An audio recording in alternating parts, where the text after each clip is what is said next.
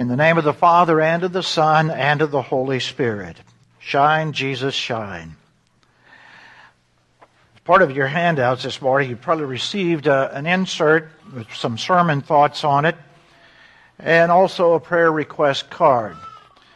And we encourage you to think of others who need more of the light of Christ to shine within them and upon them, and that you might write their names down in the sermon thought sheets that you can take home for yourself and pray for them, and the prayer request card that we will turn in so that members of our prayer ministry team will pray for them. But as we begin this morning, our text is taken from Matthew chapter 2 and the event of the wise men being led by a star as they came to see the Christ child. So please join with me in reading our text. They went on their way, and the star they had seen in the east went ahead of them, until it stopped over the place where the child was. When they saw the star, they were exceedingly glad.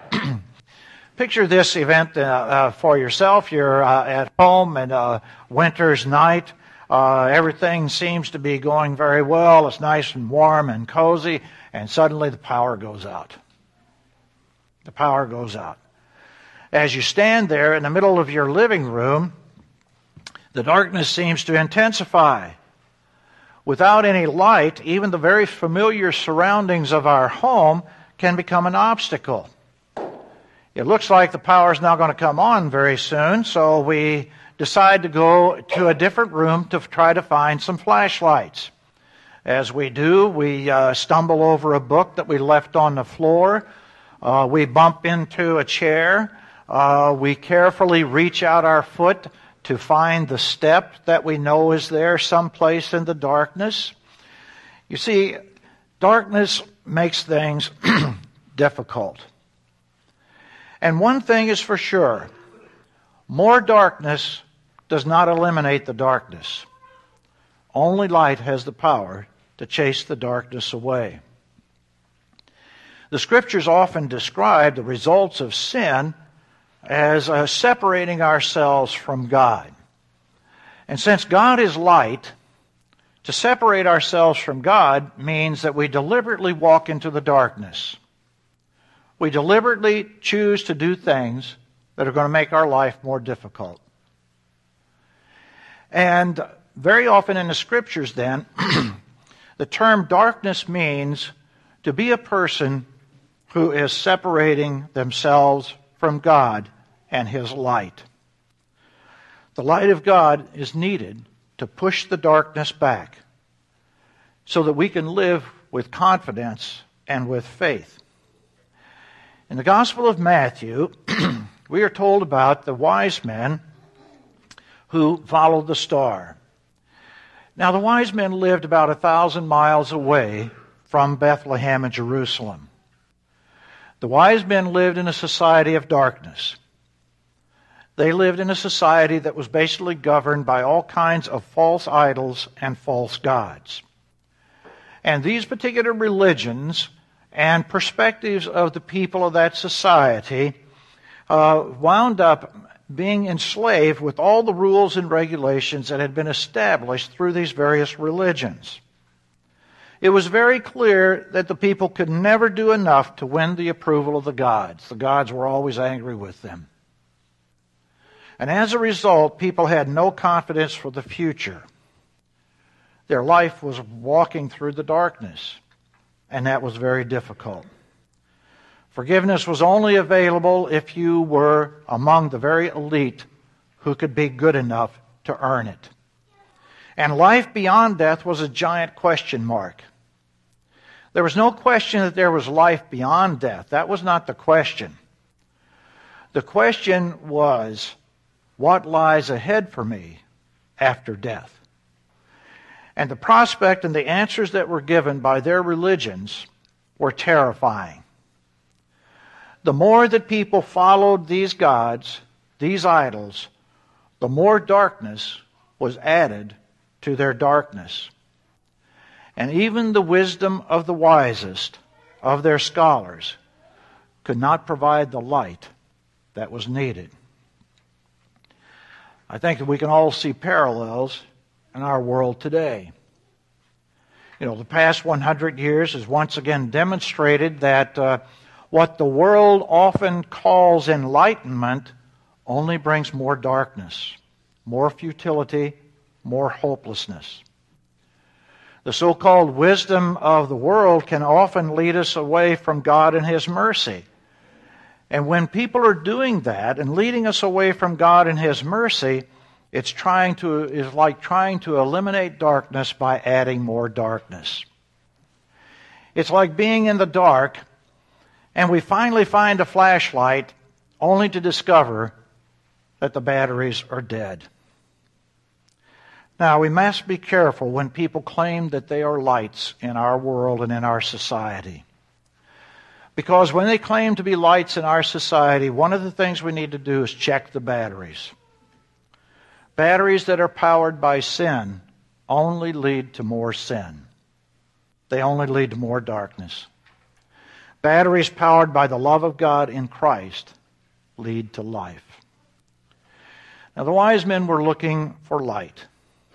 They were looking for light in their world of darkness. God provided that light through a star that led them to Jesus, the light of the world. The wise men didn't produce the star. They didn't make that star happen, even as much as they wanted it to be there. God gave them what they could not produce on their own. It was God's gift to the star that led them to Jesus. And when they found Him, the wise men gave gifts that worshiped Him as the true God, as the only God who exists. They gave Him gifts which indicated that gave honor to Jesus as the King and the Lord of their lives. And they gave Him gifts that foretold the sacrifice that the King would make for them.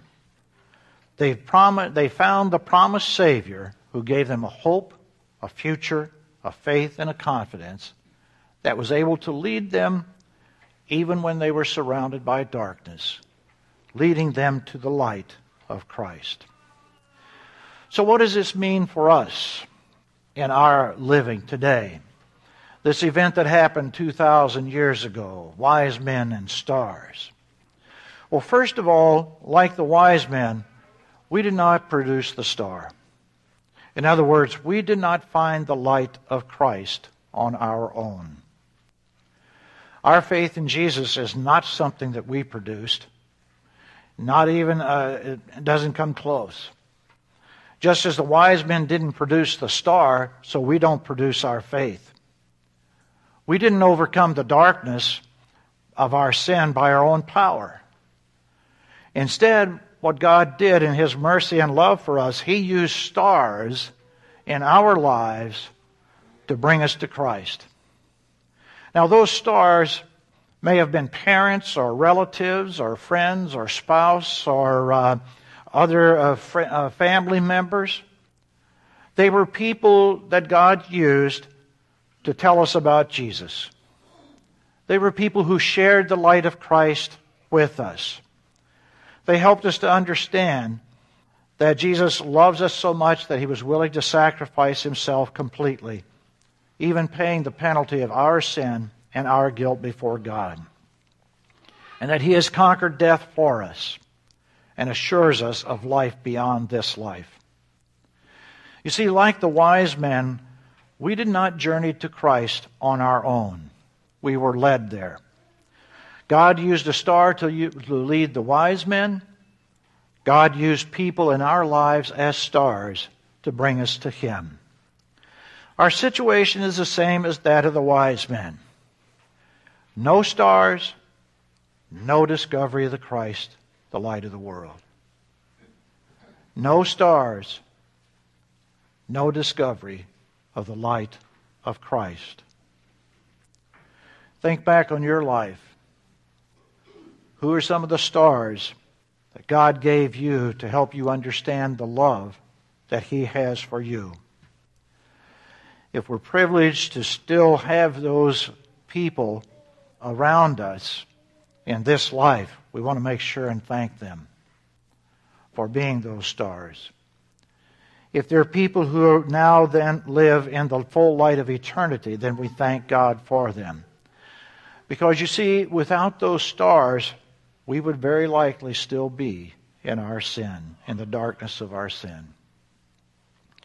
What can we learn about this event of 2,000 years ago, of wise men and star? Well, first of all, like the wise men, we did not produce the star. We didn't find the light of Christ on our own. And secondly, like the wise men, God comes to us in our personal times of darkness. God reaches out to us in our personal times of darkness. Now, God is very, very clear in His Scriptures that in this world and life, there's always going to be some darkness. It might be the darkness of disappointments. It might be the darkness of family problems or violence or failures, or the list could go on and on and on. As long as there's a life in this world exists, there's going to be some darkness. But God promises to bring His light into our personal worlds of darkness. A dear friend of ours was in a hospital with terrible pain. When Jane and I were visiting with her, it was well evident that she was extremely uncomfortable and hurting very badly. After visiting with her for a while, I prayed with her, and in my prayer I asked God to relieve her pain. But her prayer was different. Her prayer went like this: Father, if it's not time to take away the pain, then at least please give me your peace. If it's not time to take away the pain, then at least please give me your peace. Within a few moments, God's tremendous peace surrounded her. The pain and discomfort, they were still there, brutally there. But at the same time, she felt herself being held in the arms of her Father, her Savior. God had personally reached into her life of darkness to give her His light. And thankfully, God does that for each of us as well. Things may not work out for us the way that we wanted them to. We encounter disappointments and sorrows and losses. But even in those times of darkness, God is continuing to reach to us with the light of His promises. He assures us we are forgiven. We are forgiven, even when we feel like we could never be forgiven. He assures us that He is with us, even when we feel like we're forsaken. He is Emmanuel, God with us. He assures us of a future even when we think there's no hope. He reaches into our personal worlds of darkness, assuring us of His promises and His light.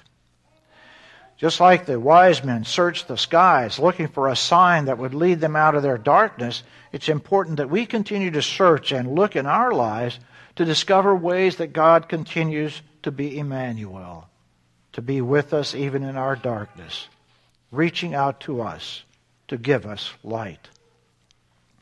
So what does this mean? This event of the wise men and star?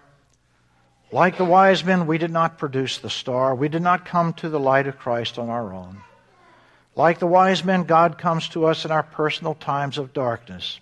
And a third lesson, God gives us the privilege of being stars to bring others to the light of Christ. God gives us the privilege to be stars who bring others to the light of Christ. Do we know people who need the light of Christ in their lives? People who need the love, forgiveness, hope, and peace that only Jesus can give? Of course, we most likely do. And just as God placed that star in the night sky 2,000 years ago for the wise men to see, to follow, to bring them to Jesus, so also God places us where we are to lead others to the light of Christ. Now, to be sure, very often the clouds of our sin cover over the light that we're supposed to give. And sometimes our light is rather dim, not dim-witted, as Pastor Tom might want to say. But sometimes our light is very dim. Fortunately, there are times when it is bright and clear. The important thing is to remind ourselves God has made us to be stars to those around us. And how can we be stars? We ask God, the Holy Spirit, to give us the strength and the wisdom to live as people who are forgiven and loved by Christ. And when we live as people who are forgiven and loved by Christ, then we become stars. You see, God produces light through our examples even when we don't realize it.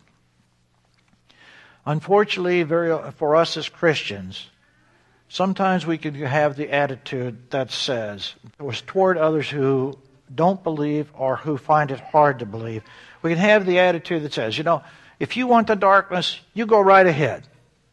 You go ahead.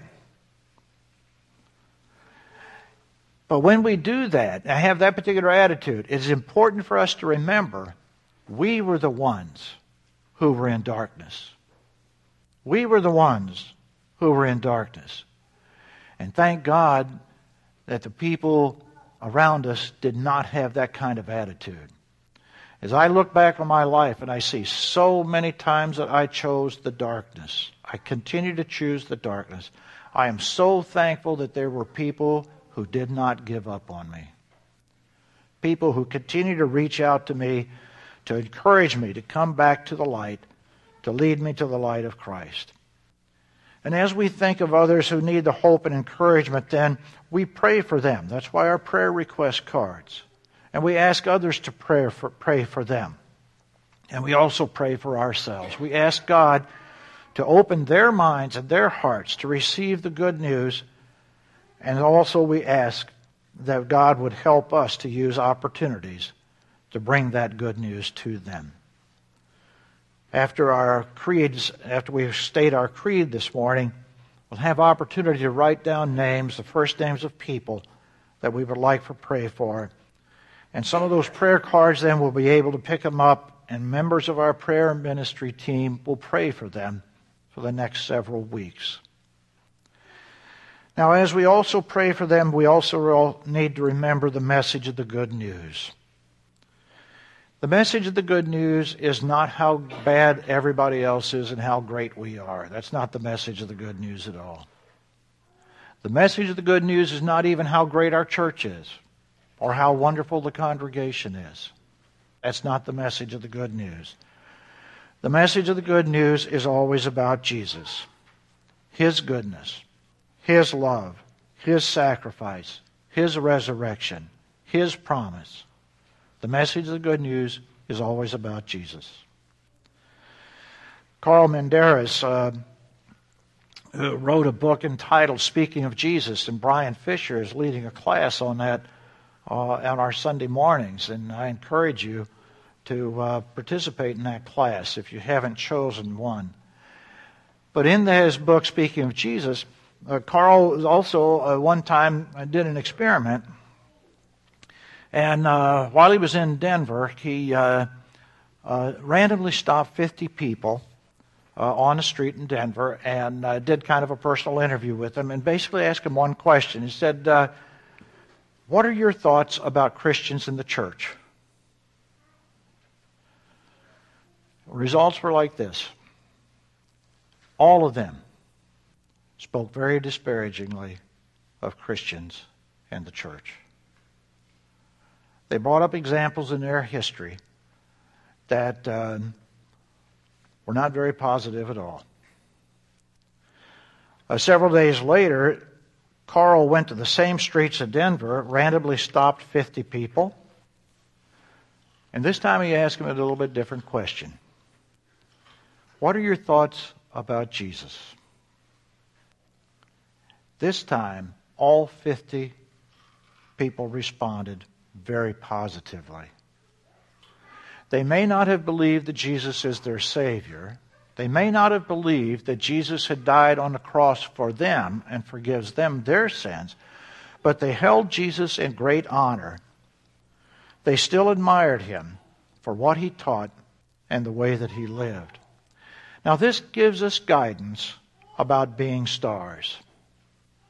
When we have opportunity to talk with others, our focus needs to be on Jesus. Our focus always needs to be on Jesus. Who he is. A human being like us, but also God himself who willingly stepped into our world of darkness to give us his light. Our focus needs to be on Jesus and what he has done. Because he loves us and wants what is best for us, he died in our place so that we could be forgiven. He died for us because he loves us so much, not even in spite of our sin. He died for us, and our focus needs to be upon what he has done for us. And our focus needs to be on Jesus, on what he promises. We are forgiven. We are forgiven. He is with us and will walk with us throughout this life. He has conquered death for us and promises that we will conquer it as well. He has an eternity ahead of us that he has prepared for us. You see, God gives us the privilege to be stars that brighten the darkness that others are in. But it's always, always about Jesus. Like the wise men, we did not produce the star. We didn't come to Jesus on our own power. Like the wise men, God reaches out to us in our personal times of darkness. And God also gives us a privilege of being stars to bring others to the light of Christ. So people of God, people who have been led to Christ by stars whom God provided in the lives of others. May God the Holy Spirit enlighten us to see the opportunities that we have to be stars for others, stars that lead them to Jesus, the light that chases away the darkness. In the name of the Father, and of the Son, and of the Holy Spirit. Amen.